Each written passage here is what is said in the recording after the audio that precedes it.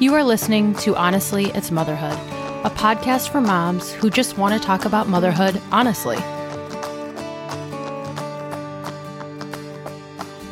This is episode 40, the 6-part self-care assessment.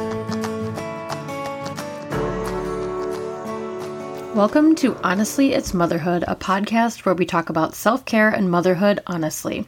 I'm your host, Melanie, from Mostly Under Control, and I'm here to make sure your self-care habits are effective so you don't lose your mind.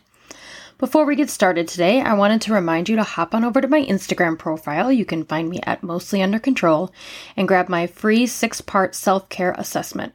It's an easy 6-part assessment to make sure you are getting the best self-care for you so you don't feel completely overwhelmed in parenting and motherhood.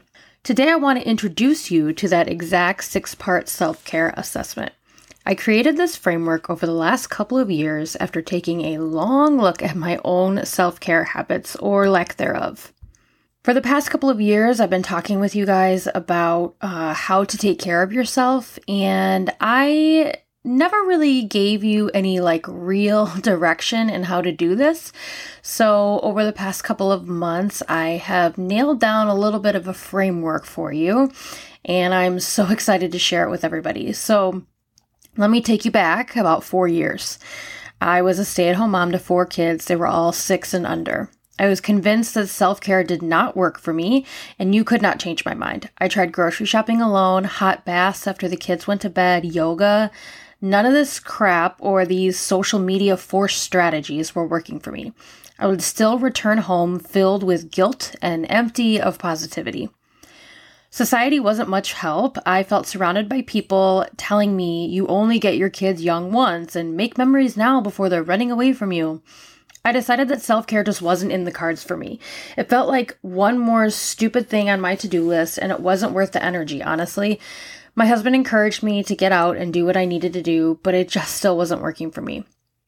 Then in 2020, we were thrown into a freaking pandemic, and this was not in the parenting books that I didn't read, and I had a really, really hard time like most of us.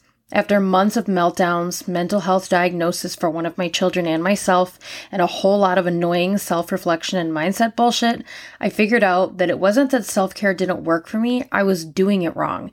In fact, the mere fact that I thought I didn't have time actually meant that that was exactly what I needed. There are 6 things I've noticed we as mothers are doing wrong when it comes to self-care. Number 1, we need to define self-care correctly and clearly. In my world, self-care is defined as an activity you do outside of the house without the kids and you feel recharged when you return. It's your job to figure out what it feels like to be recharged because it's going to feel different for everyone. But as we go through this, you will learn what that means. We need to be taking care of ourselves daily. This is self-preservation, and if you need help defining this, go back a handful of episodes and listen to the one on self-preservation. These are small things that we do throughout our day when we're responsible for the kids. So this isn't all of your self-care, but it is going to keep you energized and help avoid your battery depleting completely because you're taking care of yourself every single day. This goes beyond showering. This goes beyond eating meals. These are the extra things that you are doing for yourself to keep your energy level up. Our self-care activities need to be right for you. Baths were not self-care for me. For one, I wasn't alone. And for 2, I was so bored. Figure out what exactly fills your cup. I highly recommend checking out the book Unicorn Space by Eve Rodsky if you need help figuring this out. Number 4, we need to adjust our standards and expectations. I don't have time for self-care is a bullshit excuse and very common. There are tasks you are doing that either you don't need to do or can be handed off to someone else, so do that. We also need to realize that self-care is for us, not them. So when you come back from your recharge, the kids are not going to change. You need to be the one to change and get something out of that recharge. We cannot wait too long. If you're having breakdowns or meltdowns, you're waiting too long to take care of yourself. Self-care is not in response to burnout. It is for prevention of burnout. And number 6, we have to learn how to ditch the guilt.